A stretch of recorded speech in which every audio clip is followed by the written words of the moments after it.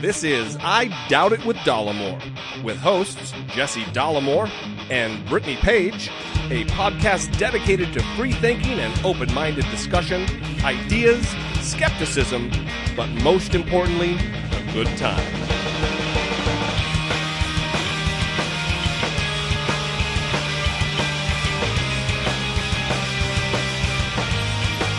October 26th, 2014. Episode 67 of I Doubt It with Dollamore. I am your host, Jesse Dollamore, and sitting across from me is my co-host, Brittany Page. Hello, that's me. Caught you right in the middle of a yawn, didn't I? I finished it up real quick. Welcome, everybody, to the show. As always, it's gonna be a good one. My fave. We've got a lot going on. We do actually have a lot going on. Our planet has offered up as an offering, well, that's redundant. Yeah, it is. To our show, lots to talk about this week, this half week, since we do 2 episodes per week. Right. I'm not sure everybody knows that. I know you're giving me the crook eye, like everybody knows we do 2 shows a week. It's just my natural eye. Oh, it's just the natural bitch eye? Yeah. Not a bitch eye, a crook eye. The crook eye.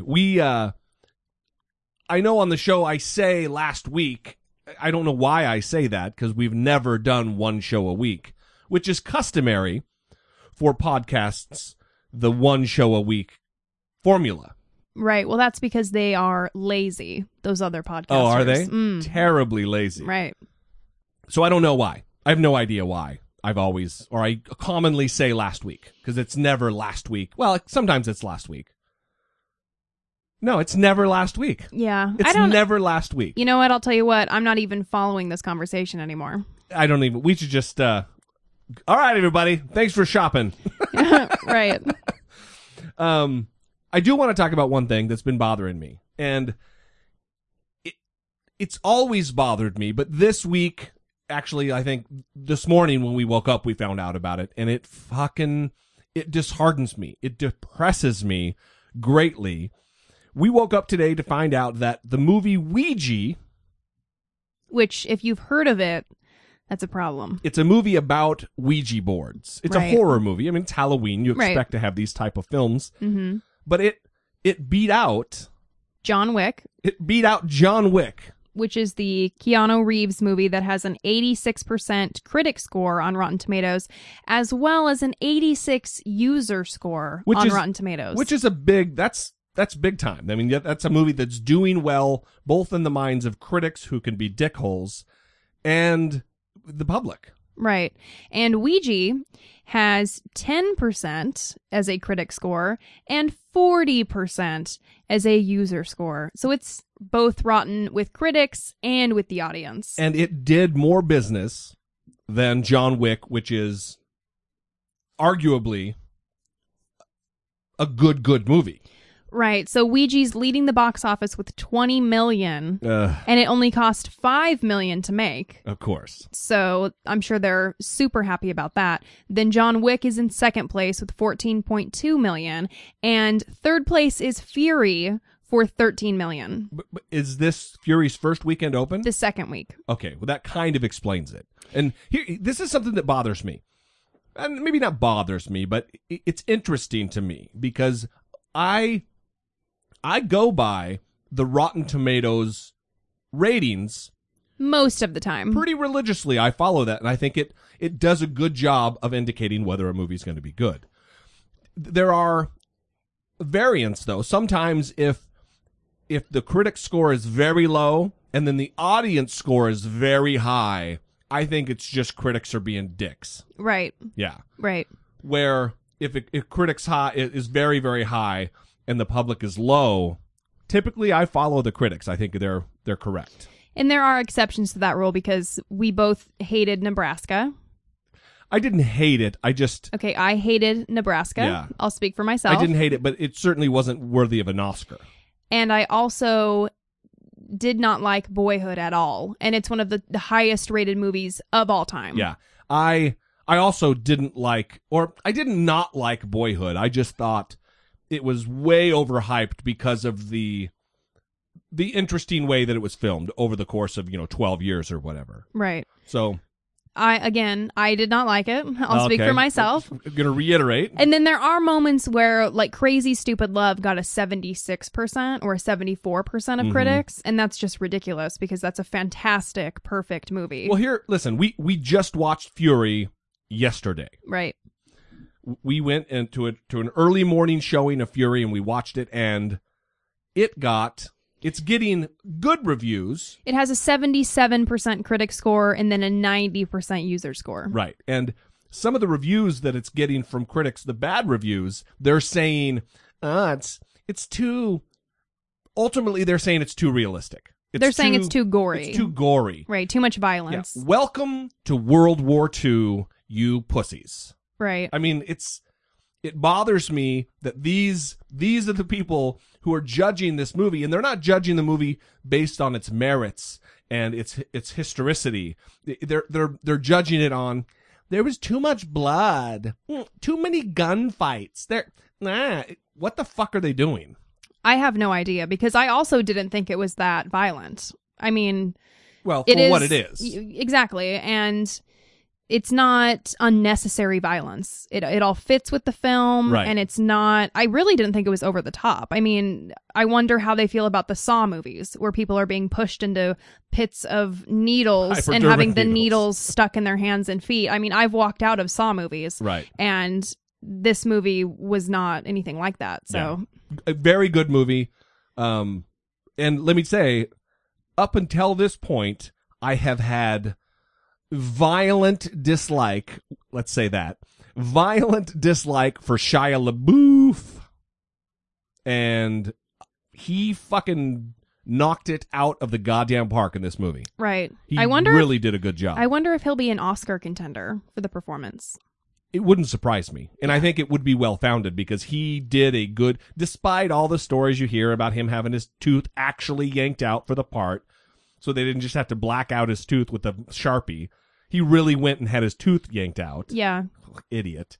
Or the fact that he cut his cheek with a knife because the makeup wasn't really looking realistic enough for him. Well, he's a method actor. He's a fucking weirdo. But holy shit, he did a great, great job in this. You need to go see this movie. And it's also, I think that war movies are good for the fact that they, especially when they're done well, and they show the ravages of war and the horrible terror that war creates, not only in the mind of the war fighter, but in those who are collateral damage. When a movie does a good job of displaying all of the shitty parts of war, as well as the glory and the heroics and all that, because it's not all sweetness and lights. There are terrible aspects of war, right? Both ethical and moral, right? And also the ravages of PTSD and what will obviously create PTSD in a warfighter's mind, right? And this movie did a wonderful job of that. Yeah, it's definitely important for a lot of people to see, I think. And the other thing that's interesting, and I don't want to completely belabor this point, I know we're going on 9 minutes here, is back to the Ouija thing. It's interesting to me. Last year we went and saw the movie The Conjuring. Right. Because it was so highly rated. And it's so great and it's based on a true story. Wink, wink. It's about like demon possession. Right. It's supposed to be based on a true story about a family that moves into a house and then they start getting tormented. The same fucking thing you hear about every horror movie. And they become possessed by a demon, and then there's an exorcism that takes place by these two renowned exorcists that are real people. Right. Well, supposedly. In the trailer, it's the girl who was in 6 Feet Under. She plays the mom, and she's looking down the stairs in the dark, and all of a sudden you see two hands beside her head, and they clap. It's that trailer. I don't know if you remember it, audience, but I think I really learned something about myself after watching this movie. I think I learned that I truly don't believe in the supernatural. Truly, truly don't, because normally those used to be the only kinds of movies that would really scare me. Like horror movies like the Friday the 13th or the Halloween movies, they never really got to me because it's just some deranged maniac.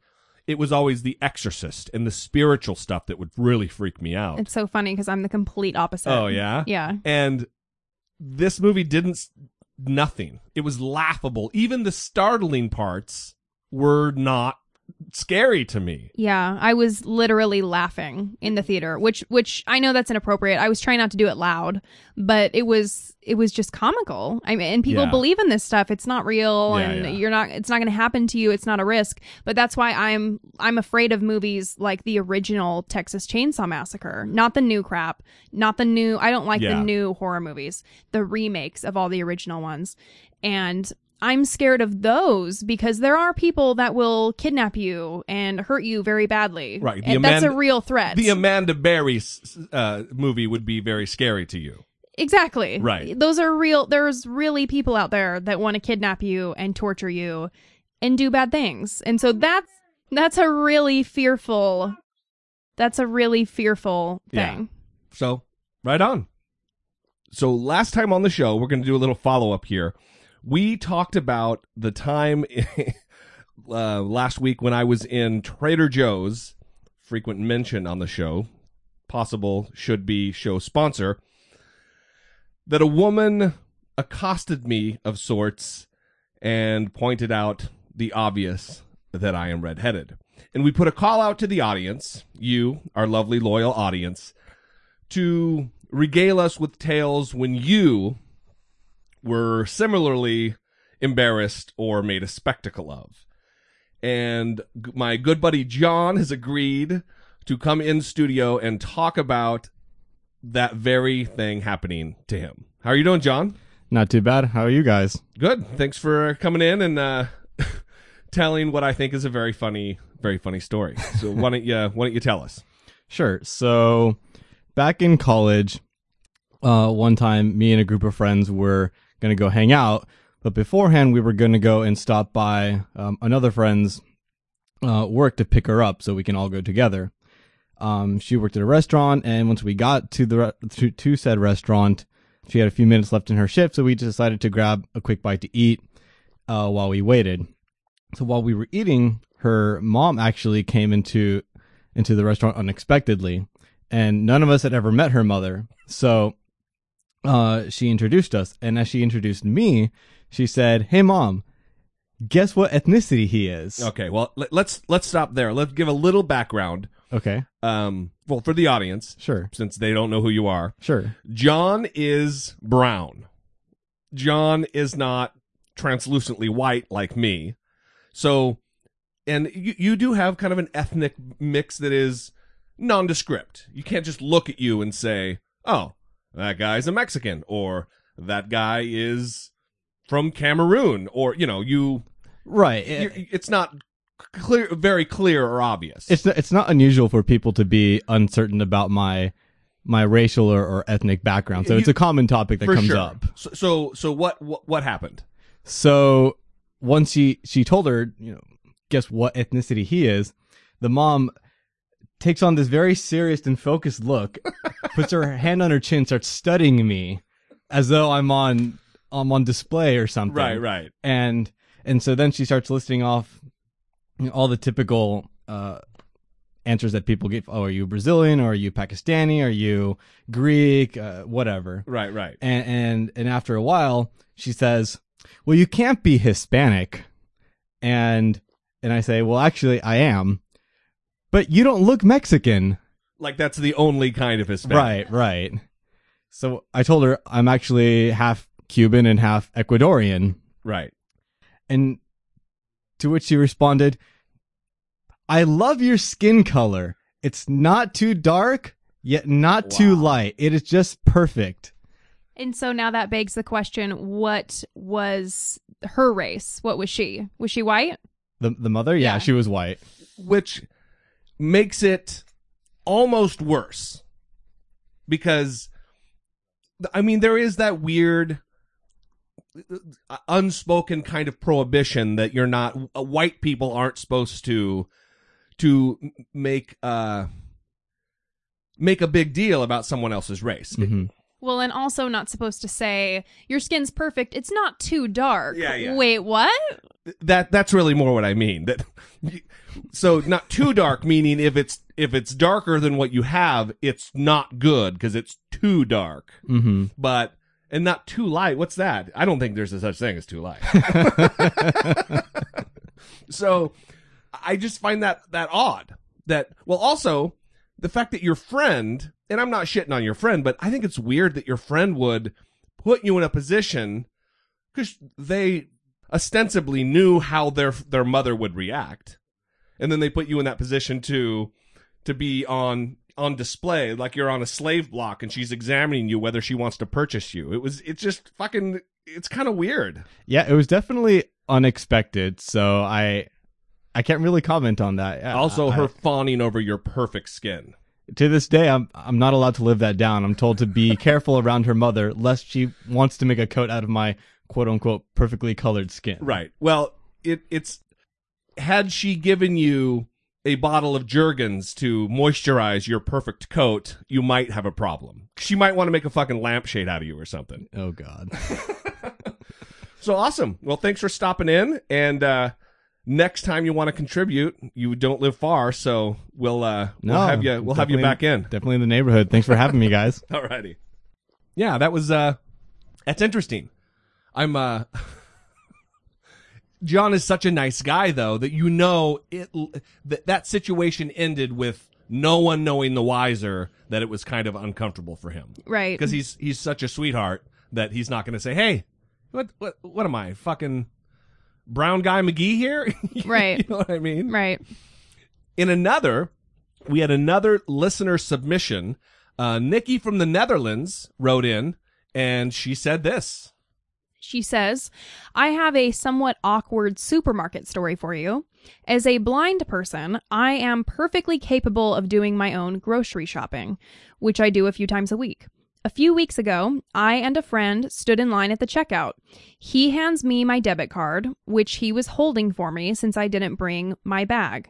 As I enter my PIN, the lady standing behind me compliments my friend rather loudly on how great it is that I can do that, as if I were his trained monkey or something. I had to bite my tongue not to say, quote, yeah, and I can hop on 1 foot too when he tells me to, or something like that. I like her style. Next time, I probably will, because it's so fucking condescending, and the lady most likely doesn't even get that. She just thinks she's being nice.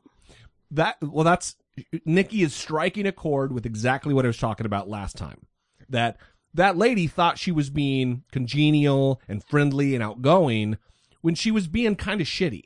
And especially when you have someone who has a disability, like blindness. I mean, it's what people need to understand. And I'm not speaking, I don't have any disability. So other than, what you hear every fucking time you listen to the show. When I worked on Capitol Hill, we went through all this sensitivity training. And at the time, I was in my mid-20s, let's say. I thought it was bullshit. And I thought, we don't fucking need this. But some of it that we learned, it sunk in. And it was like if you deal with someone who is in a wheelchair, you don't bump their wheelchair because it's just like bumping them. And also, I took away from it that don't treat them all special and, they're fucking people. She knows she's blind. You don't need to make a fucking, she doesn't need a parade. Right. She lives with that every day. Right. It's really insulting. She's completely capable. It's not miraculous that she's able to enter her PIN. Right. It's just so weird that someone would even think of saying that. She's fine. Well, also, she's an adult. She's doing what she needs to do. Also, the fact that the woman was talking to the friend and not her, rather than hey, God, that's just remarkable to me. I mean, that you're kicking ass, right on. It's to the friend she's also mentally disabled somehow and can't comprehend that she's being talked about 5 feet away. Yeah, or that she's also deaf and can't hear or something. I don't. Weird. It's very strange. I would have a difficult time not saying anything in that situation. It's akin to, oh yeah, for sure. That's why I said I like her style, that she's biting her tongue not to say something. But it's akin to someone speaking very loud to someone who doesn't speak your language. Right.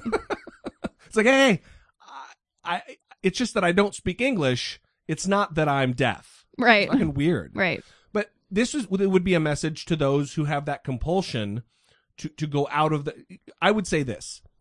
Look, I'm redheaded and I walk around and I hear all the time compliments from old ladies about my hair.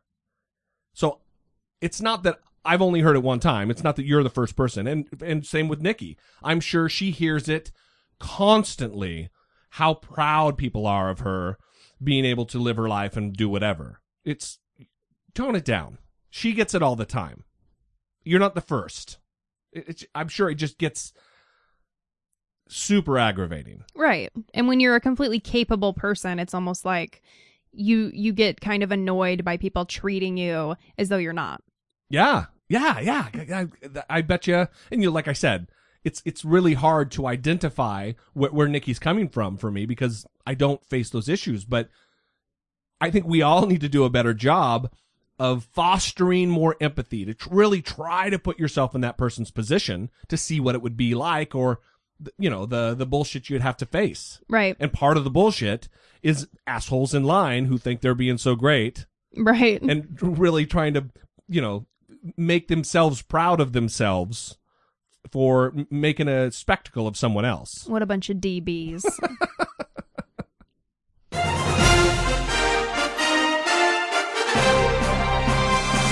Dollamocracy 2016, facing down pessimistic politics with realistic optimism. I like the music because then we don't have to think of how to transition to the next story. That is the transition. That is the idea. Awesome. So today's Dollamocracy 2016 edition features very likely presidential candidate Hillary Clinton. And lots of smack talking on Democrats, everybody. Yeah. Here we go. All right. Yeah, Brittany's very offended by this. No, I'm not. There's a tone of... There's a weird tone of a certain ideology that runs through the Democratic Party that they always try to deny, and they always seem to be backpedaling from. And recently in a speech, Hillary Clinton said this. Were created or paid better, and more families were more secure. That's what we want to see here, and that's what we want to see across the country. And don't let anybody tell you that, it's corporations and businesses that create jobs. That old theory, trickle-down economics. That has been tried. That has failed. It has failed rather spectacularly.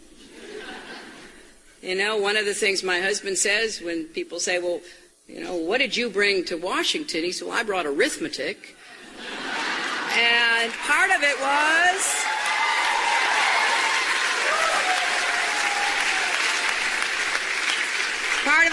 he demonstrated why trickle-down should be consigned to the trash bin of history.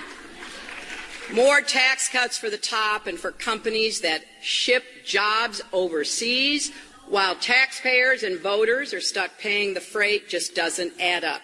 Now, that kind of thinking might win you an award for outsourcing. I can't anymore. Here's the thing. That is so prevalent in the Democratic Party that businesses and corporations don't create jobs. What does she mean? Does she mean that it's people that create jobs? Is that what she's trying to focus on? No, she's talking about the government. That it's the government. It's the same. Well, it goes along. I'm glad you... Goddamn. So good. You don't even know about this next clip. You set it up perfectly. This happened in 2012 when Obama... Are you rolling your eyes? Brittany, everybody, is rolling her eyes. She's not a fan of this segment. Did you hear that sigh, everybody? Anyway. All right. In 2012, Brittany set it up perfect. In 2012, Obama said this, which is very akin to Hillary Clinton's statement she just made. If you've been successful, you didn't get there on your own. You didn't get there on your own. I'm always struck by people who think, well, it must be because I was just so smart. There are a lot of smart people out there. It must be because I worked harder than everybody else. Let me tell you something. There are a whole bunch of hard-working people out there.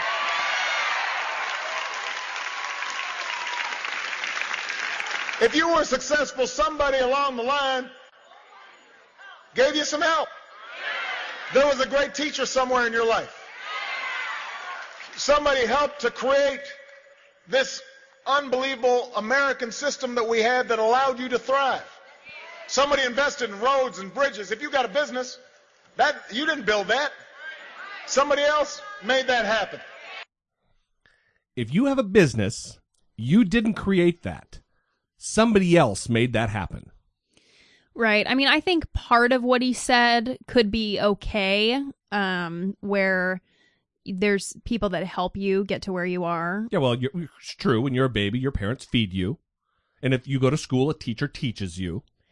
Well, and I mean, even outside of that, and maybe it's just purely anecdotal of me thinking about my own history. Sure. But to me, getting to where I am, I wouldn't say that I've done it on my own, that my success is completely up to me. I mean, most of it is because I've put in the hard work to get to where I am, but I wouldn't be where I am without people helping me. Of course. Get to where I am. He's talking specifically about the government because he's making the reference to people investing in roads and bridges. That's the government that he's talking about. Because Bill Gates doesn't build roads and bridges. The government builds roads and bridges. Well, and that just confuses me then because I don't understand how they could make that argument. Well, it's a weird ideology. And then he backed away from it. We'll see in the coming days what Hillary says about this. My bet would be that she's going to try to back away. But here's Brett and Lisa, best friends of the show, they own a small business. The government didn't do shit for them. The government didn't invest in their business. It's not a stakeholder. If anything, the government has detracted from them starting their business through oppressive regulation and tax. The government doesn't invest in business. The government doesn't create jobs. The government hinders that job creation from happening. Well, I guess that's what's confusing to me and why I don't understand why they would make the argument that it's the government that's creating jobs or the government that's helping you. Because when I became an adult, since that time, I've not been helped by the government. Yeah, it's very confusing. But it's a mantra among Democrats. It's a mantra for liberals. And it's part of the problem that I believe the far left has, that it doesn't line up with what's accurate. I think the conservative viewpoint and somewhat of a Republican viewpoint, although they take it to the nth degree, the Democrats believe that the government will cure what ails you. Well, that's another thing that's confusing to me. In the beginning of the Hillary clip, she was talking about how, you know, they're advocating for stronger families and helping families. And, well, the government doesn't really do anything for families unless you are poor and can't afford your groceries. And other than that, you're on your own as a working person that's providing for your family. So that's why it's weird when politicians even talk like that, because it's, well, what are you going to do outside of help the people that are struggling and need public assistance? Well, here's the deal. It's because they don't need it. We don't need you. The vast majority of this country, the United States, is made up of the middle class. And they don't get any fucking help. Yeah, they don't use the government for anything. If you're poor, you're completely taken care of. You have no fucking problems. You're not going to go hungry. You're going to have money because there's a safety net. There's a justified social safety net. If you're wealthy, you're taken care of because you're fucking wealthy. You don't need. So what ends up happening is, like, let's say a kid who's going to college, whose parents are middle class. There's no help for him. He's not going to get any grants. The government's not going to help him out. It's solely on the parents or the student to pay for their college. Right. Where if you're poor, you're golden. Right. If you're rich, you're golden because you're rich. Right. You don't need the help. It's the same thing with healthcare. If you're poor, the government's got you. Right. If you're middle class, the burden weighs heavy on you because you're too rich to be poor and you're not rich enough for it not to affect you. Right. It's a bummer, and I think the Democrats, they talk the talk about a healthy, robust middle class, but they don't walk the walk relative to that middle class creating businesses and really pitching in to make the society in which we live what it is. Right. I completely agree with that. Yeah, and nice. Let's also correct kind of what you said, not correct it, but explain it, because some people might not be aware of what you mean when you say that poor people are golden as far as if they want to go to college. Yeah. I mean I'm sorry. Yeah, that's great. I'm glad. See, it's nice having you here so it doesn't get taken out of context. Well, I just know that that's going to be a problem for people who do side with the left and tend to think that there's no way out for people in terms of getting an education. I don't mean if you're poor, everything's sweetness and lights. It's shitty, you're poor. But you're not going to starve to death. You don't have to worry about eating. You just don't. I know people say, oh, yeah, but you don't. The food stamp program is a wonderful program that has created a much needed safety net in this country. Well, and I was specifically talking about college. Oh, okay, that was where you said poor people are golden as far as college, and that's because they get Pell Grants. They get government funded Pell Grants and other stuff like that friend that you know. That's the California government. Oh, okay. That's not a federal program. Right. So it also depends on what state you tend. Well, let's not just leave the audience hanging. Brittany knows someone who has a child. She's a single mother. She's on welfare, and I'm not knocking this, although I have my issues with it. She's on welfare. She has her child care paid for, and she gets a gas card as well as her tuition and everything and books paid for by the government. Right. So she will go to party or have a whatever on her days, doesn't have any class, the child's still being taken care of by the government, and she's off doing her thing, having a good time. Anyway, there's obviously no perfect way. There's always going to be abuses.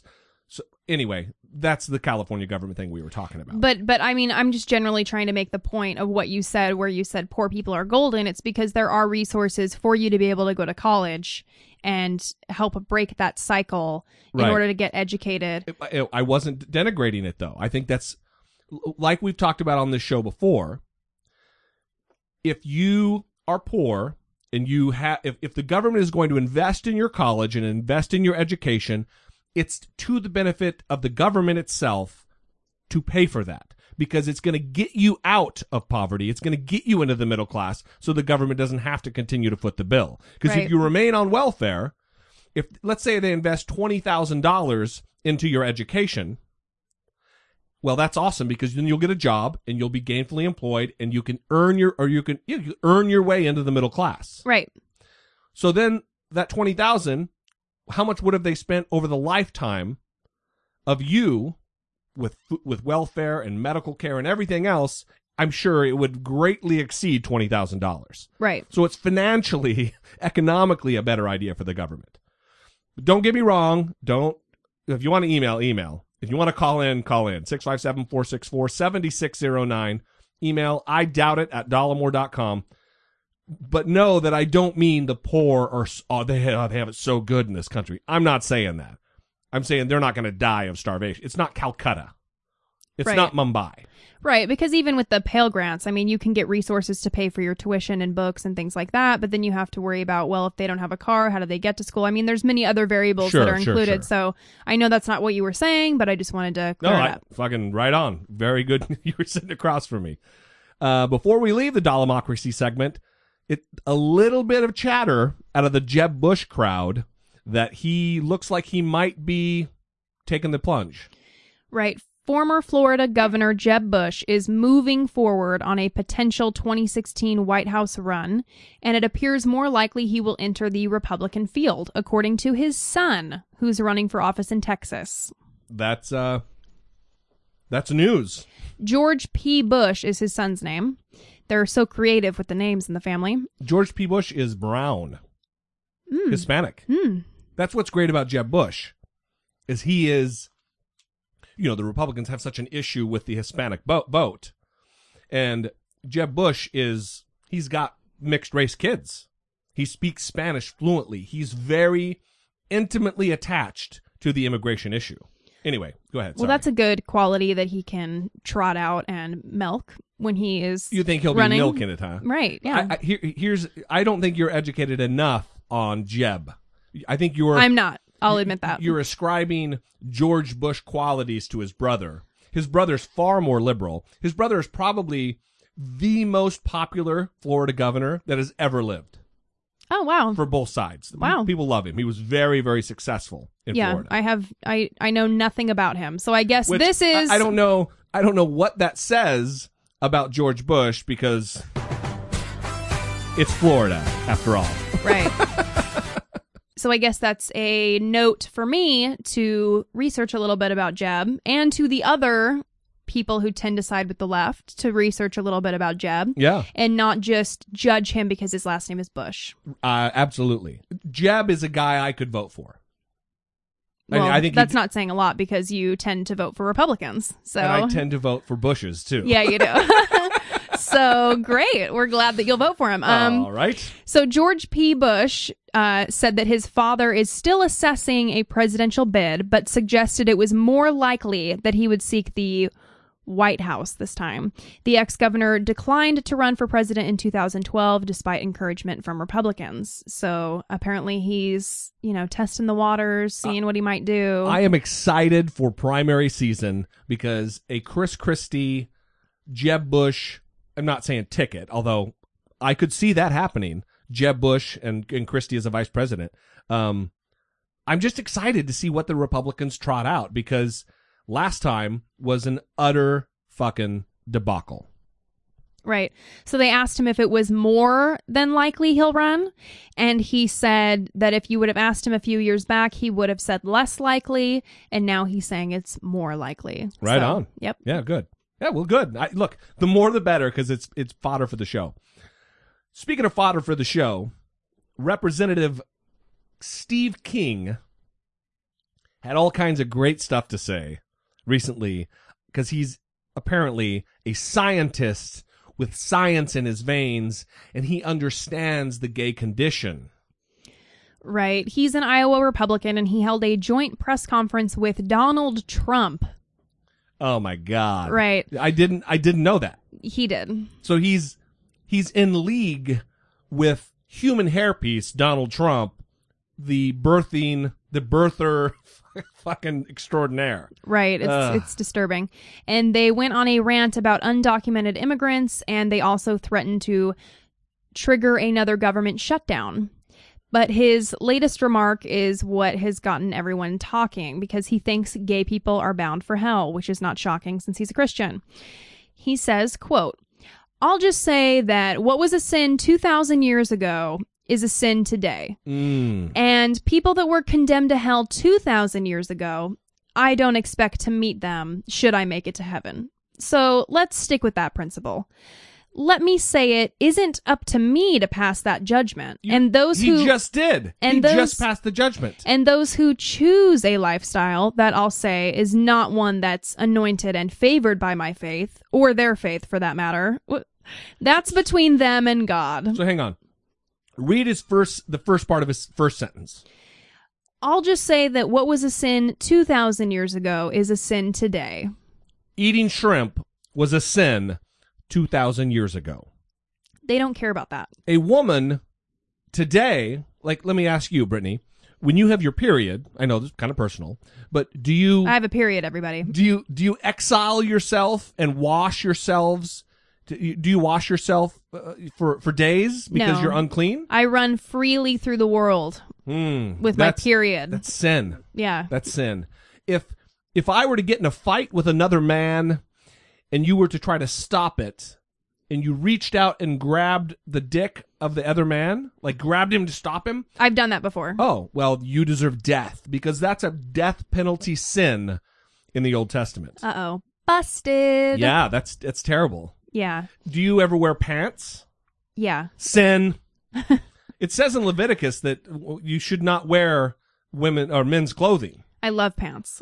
Goddamn. I didn't know you were this much of a sinner. For that matter, I love men's clothing. I would dress like a man if I could. So it doesn't end there. It does not end there. the genius Representative Steve King had other things to say, and here's a little clip about it. Iowa Congressman Steve King's a six-term Republican, and he's not thrilled with Arizona's Governor Jan Brewer right now. She vetoed that bill that would have let people refuse service to gays based on religious beliefs. When you're in the private sector and you're an individual entrepreneur with God-given rights that our founding fathers defined in the Declaration, you should be able to make your own decisions on what you do in that private business.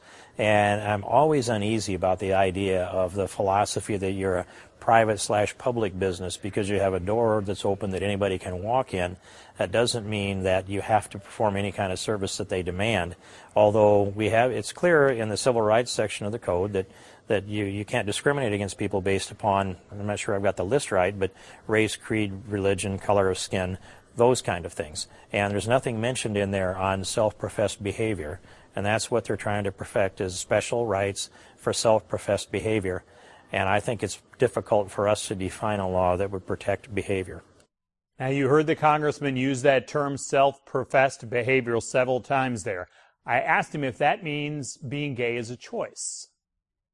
I don't know whether it's a choice or not. I think that exists across the continuum in some type of a curve, and I don't know what that curve actually looks like.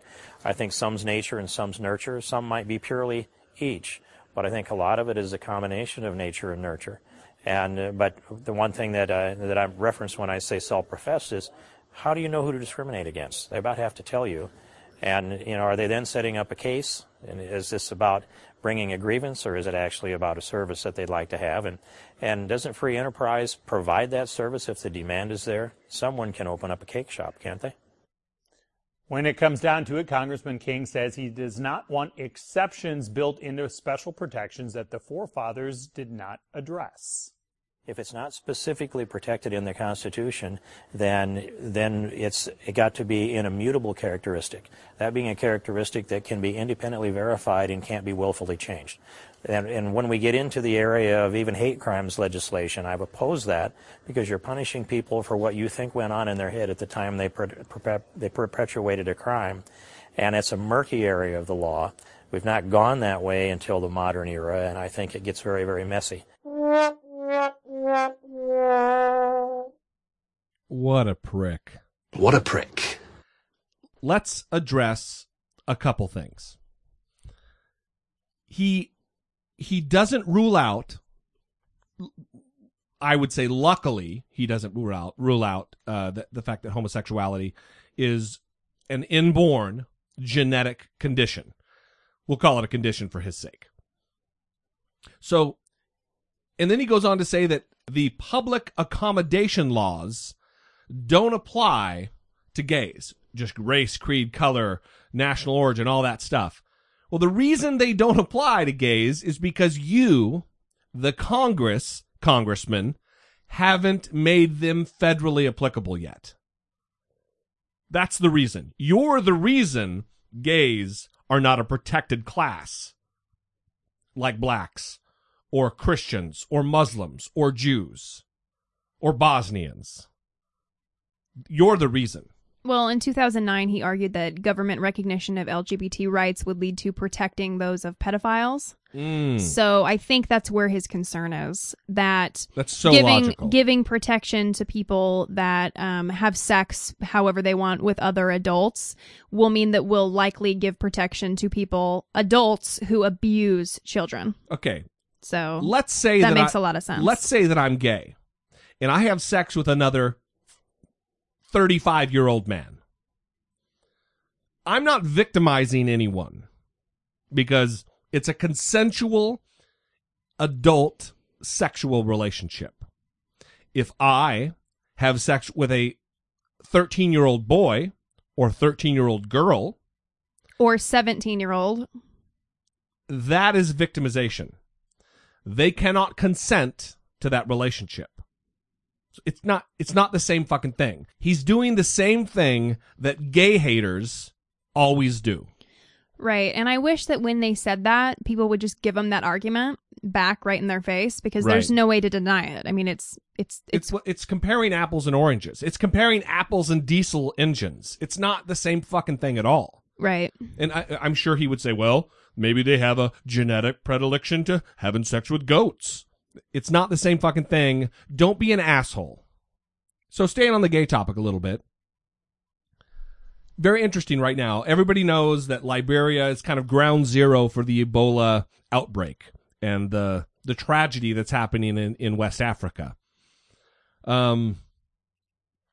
Liberian gays are wanting to be quarantined right now, but not for a reason that you'd think. Right. Leroy Ponpon doesn't know whether to lock himself in his flat in Monrovia because of the deadly Ebola virus or because he's gay. Christian Church's recent linking of the two have made life hell for him and hundreds of other gays. Ponpon, an LGBT campaigner in the Liberian capital, says gays have been harassed, physically attacked, and a few have had their cars smashed by people blaming them for the Ebola virus, after religious leaders in Liberia said Ebola was a punishment from God for homosexuality. Quote, since church ministers declared Ebola was a plague sent by God to punish sodomy in Liberia, the violence toward gays has escalated. They're even asking for the death penalty. We are living in fear. It's terrible. But what do we expect? You know, Liberia is, I don't know if it's I don't know if there's even an official list of what are third world countries. But Liberia has, for men, a 64.8% literacy rate. And for women, a 56.8% literacy rate. So overall, about 61%. About 30, almost 40% of people cannot read or write in Liberia. So there's an education curve there where, you know, in America, we've got about a 99% literacy rate. These figures are coming from the Central Intelligence Agency, the CIA World Fact Book. So this is U.S. intelligence data. So we have about a 99% literacy rate. They've got about a 61% literacy rate. That's a problem. But if our lawmakers hold these opinions, these pernicious beliefs, like Representative Steve King and Donald fucking Trump, if we believe it, what do we expect of them? Right. Well, in 2005, Liberia was 12th in terms of the poorest countries.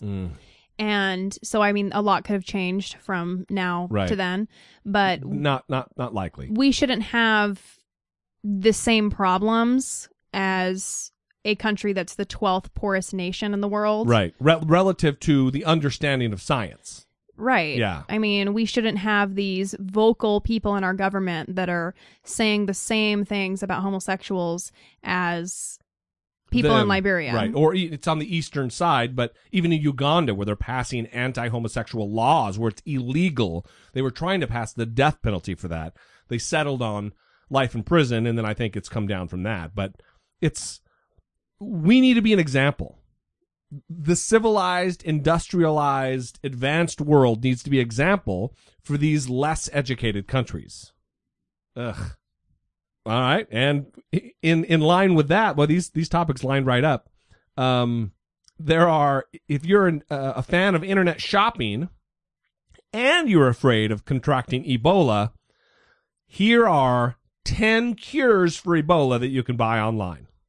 Well, I'm not going to read all 10, but this just goes to illustrate how soulless people can be during times like this, because you think everyone maybe has your best interest at heart, that people aren't willing to scam you.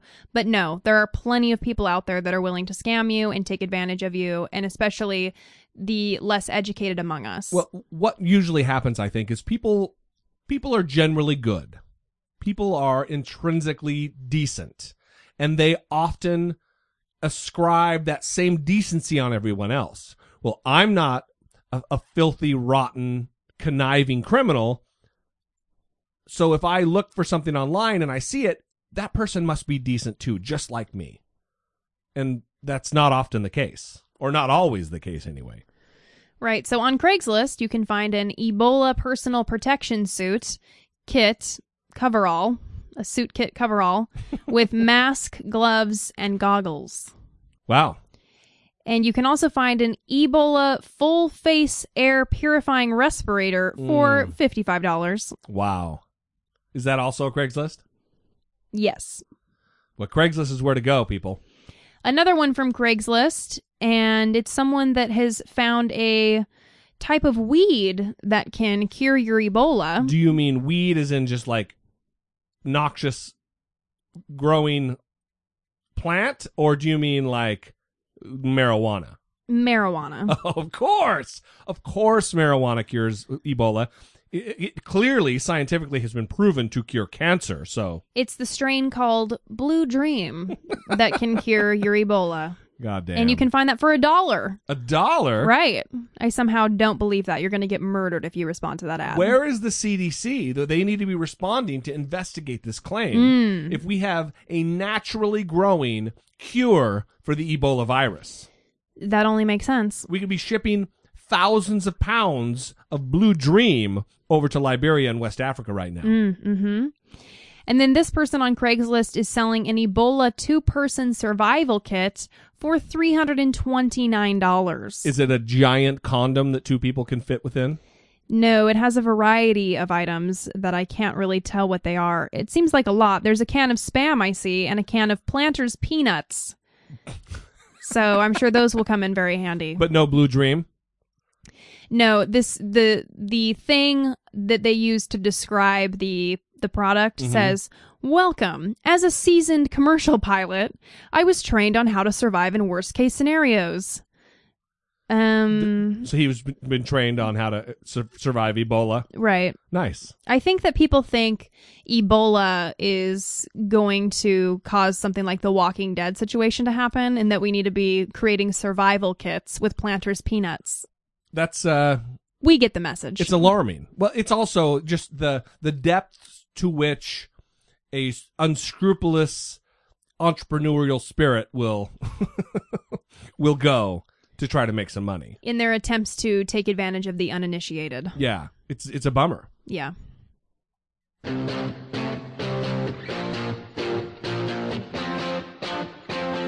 Taking care of biz. Anderson Cooper. Anderson Cooper? Anderson Cooper is the topic for my Taking Care of Biz. And Listen, I think we've said on the show before, we love Anderson Cooper. we love him. How can you not love fucking Anderson Cooper? He's fantastic. I shouldn't have used those words. How can you not love Anderson Cooper? Right. Cooper was, I don't like calling him by his last name because he's my best friend, and so I'll call him Anderson. Anderson was taking a break from live coverage when journalist Vanden Jean approached him and asked him for a photo. Yes, a selfie together is what he wanted. And Cooper denied the request. Due to the circumstances, he told the other journalist Vanden Jean to, quote, have a little respect. And he wouldn't back down, so Anderson Cooper had a bit of a reaction to that. You won't even take a photo? No, I will not take a photo with you on a day where someone was killed. It seems wildly inappropriate. Wow. All right, thanks a lot, Anderson. I tried. What a dick. Right. It didn't end there, though. He continued to harass Cooper on Twitter Wednesday night for refusing to take the selfie with him. He said, quote, I can't believe CNN would employ you when you swear to your fans. Adding, quote, I simply asked you for a photo. You are exploiting this tragedy by flying to Ottawa from New York City. I just got out of a 12-hour lockdown.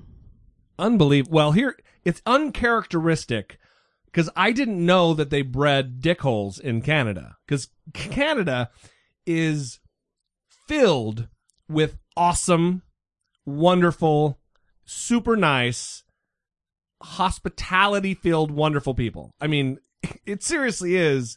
It's a land of wonderment. Right.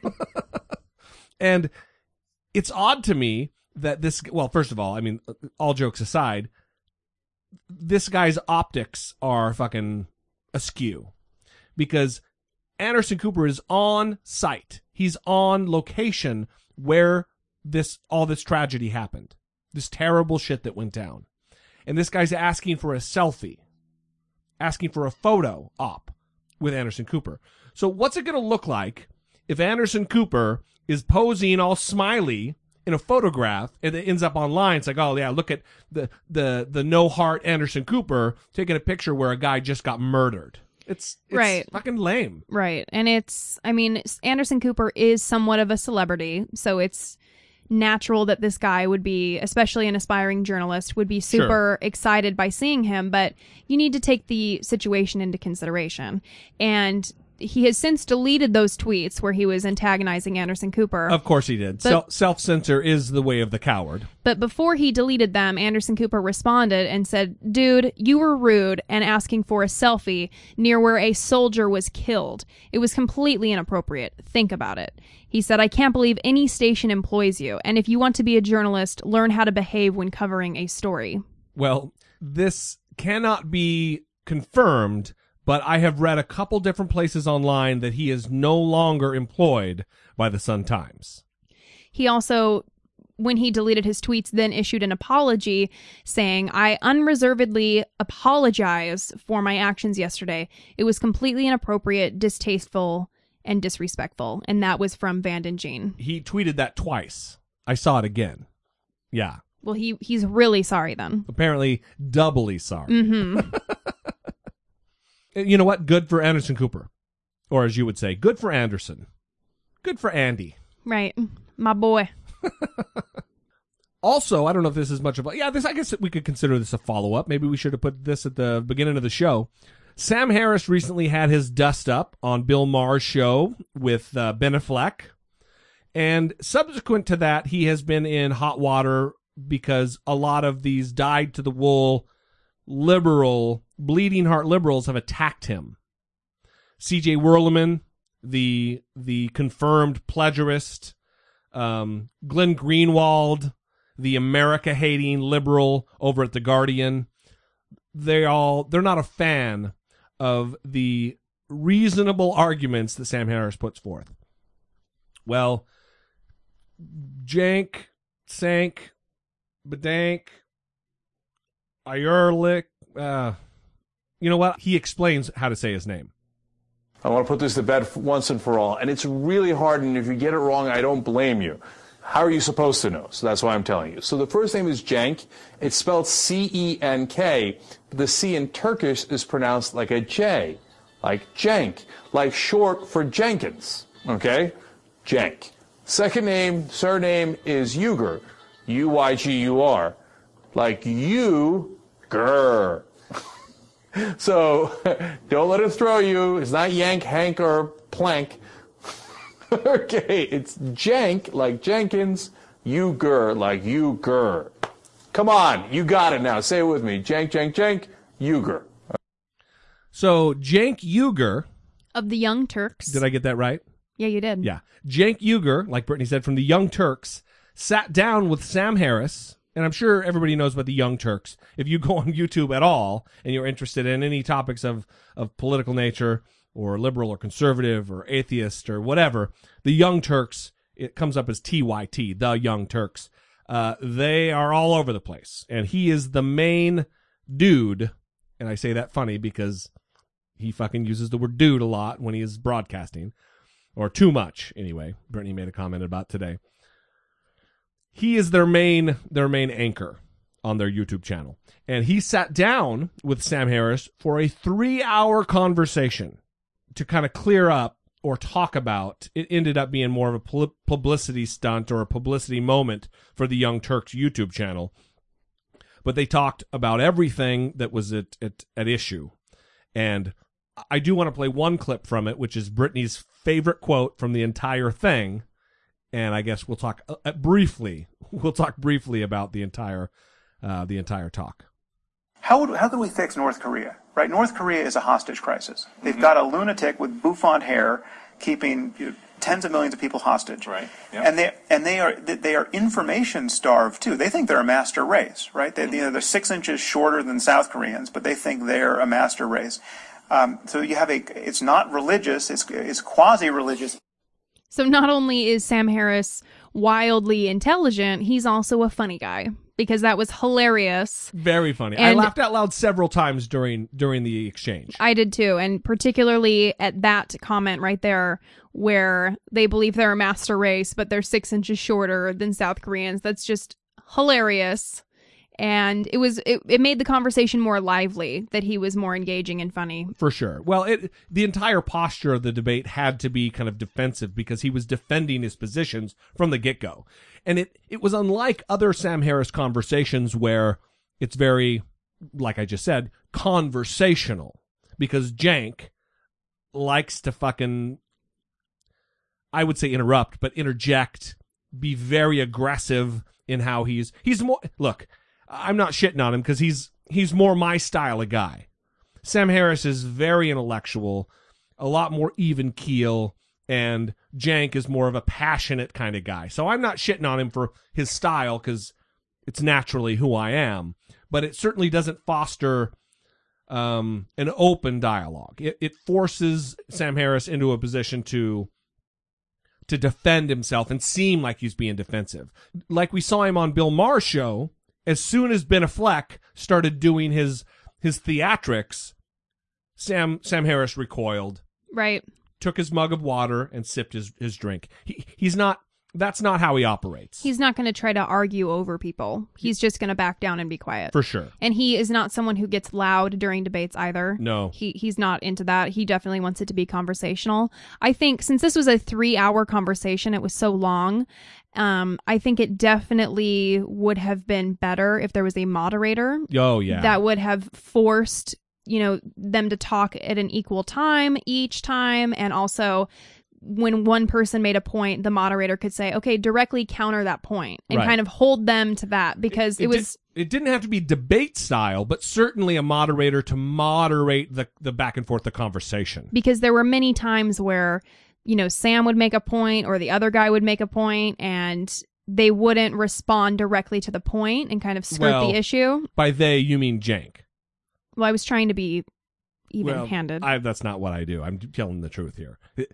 Cenk, that was his style. Sam Harris would make a direct point, and Cenk would say sensationalist, emotional arguments that would kind of go around the point and not directly talk about what he was saying. So listen, if you got 3 hours to spare, even an hour a day and for 3 days or 25 minutes until you get it done, it's definitely worth the talk, because I don't even think that Cenk was completely fucked in his assessments of things. I think he made some very good points and swayed me a little bit on certain points. So it's definitely worth the watch. Right.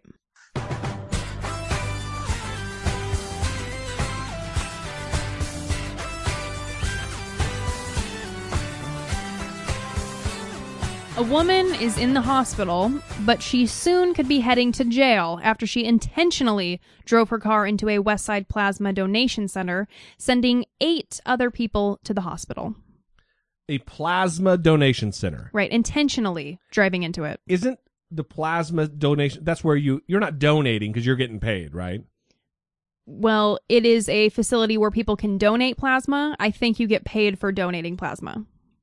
I mean, I'm not sure. I think so. But I think so. So police said 35-year-old Pamela Miller arrived to the plasma donation center with her boyfriend Saturday morning. People inside told the news that she had taken several pills while she was waiting. Don't know what kind of pills. Probably a good time. Right. From there, police said that Hang on. Don't know what kind of pills. Probably a good time.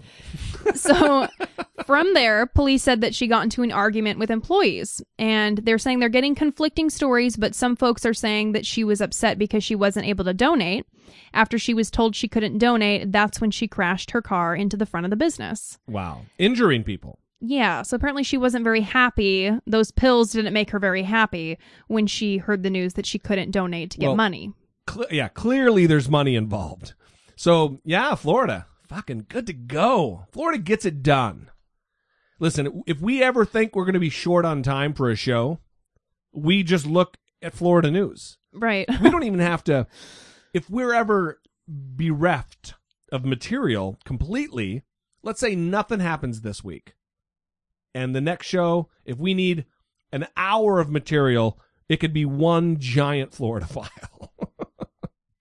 Here's something funny.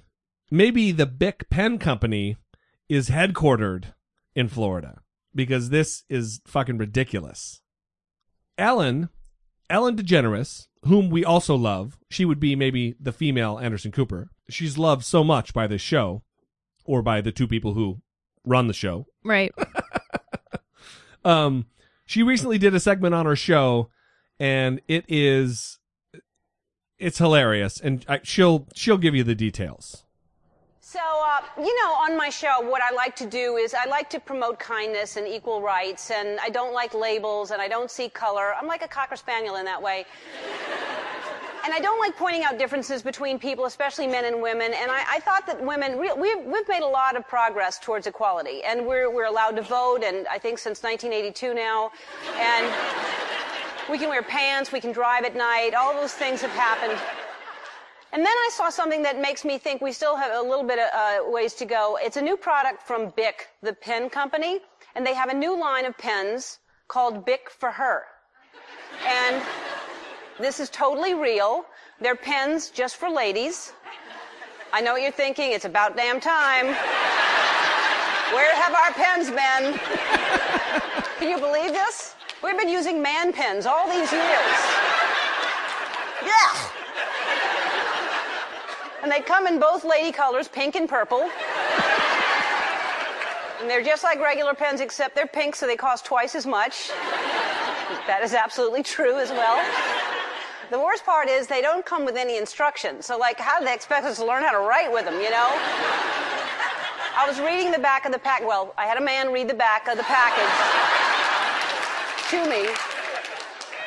And it said it's designed to fit a woman's hand. This is all true. I'm not making any of this up. Designed to fit a woman's hand. What does that mean? So when we're taking down dictation from our bosses, we'll feel comfortable and we'll forget we're not getting paid as much? I don't know.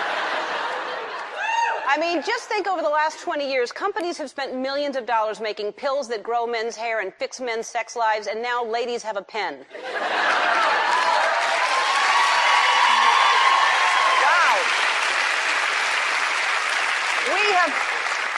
We have come a long way, baby. It's so ridiculous. And they called to ask me to be their spokesperson, and I was outraged. I said, we'll never do a commercial for you. And then they said how much they'd pay me. I was like, okay. And so we love Ellen. She's hilarious. And what was this company thinking? I don't know. I will say this. Brittany reached out to the Bic company and had some, pointed questions for the Bic company. One of their executives left a voicemail to Brittany, and this is what he said. You're just a woman with a small brain, with a brain a third the size of us. It's science. Yes, Ron Burgundy was the company representative. Mm-hmm. I think he's the CEO of the Bic Pen Company. Right. Yeah, that would be smart. It's insane, though. They made the pen to fit a woman's hand, and it's in pink and purple colors. Really? Your hand is the same shape as mine. It doesn't need to fit the hand. Well, they know that this is going to be a problem, especially the way that, society has started to talk about gender roles being more fluid. And I don't know if they know it's going to be a problem. I think that you get so attached to a project, and there's so many yes men. If a guy who's an executive comes up with the new plan, a new marketing plan, or a new design, or a new fucking way to go, everybody's kissing his ass so much. I'm assuming his, because a woman didn't fucking come up with this. Everybody's kissing his ass so much that there's this tone deaf thing that happens where no one sees how ridiculous it is. And it clearly fucking happened here. Yeah, it's just really disappointing. I mean, you ladies are kind of dumb. And your hands are misshapen, so you need a different kind of pen. Why reinvent the fucking wheel? Yeah. We know the pen works. I don't know. It's not like women have been writing Bic can you get me a different kind of pen? Because your regular pens just don't work. Right. Can you make some special packages that let me know which pens are for me? Pink and purple would be great. Disturbing. Yeah, fucking dumb. Weird, right? Ugh. Very weird. Yeah. Well, I think we're going to end it there on the weird tip, on the weird tone. Cool. I think that's a great idea. Yeah. Yeah. Listen, everybody, we haven't talked about Amazon.com. Don't turn the show off yet. On Dollamore.com, there's a link at the top right of the page. It says support the show. If you'd like to buy something from Amazon, whether it be new wine glasses for yourself or a book, and if you're going to buy a book, you can buy any of Sam Harris's books on Amazon.com. This show is sponsored by Sam Harris. We wish. Right. There's also the Patreon.com link, which is kind of like Kickstarter, except it's not one large sum of money. It's a little bit per project or per episode. If you have any change you'd like to throw at us, we'd love it. We appreciate all of your support. Most importantly, we appreciate you listening episode after episode after episode. Thanks for hanging out with us twice a week. We appreciate you. We love you very, very much. For Brittany Page, I am Jesse Dollamore, and this has been I Doubt It. They think they're a master race, right? They're 6 inches shorter than South Koreans, but they think they're a master race.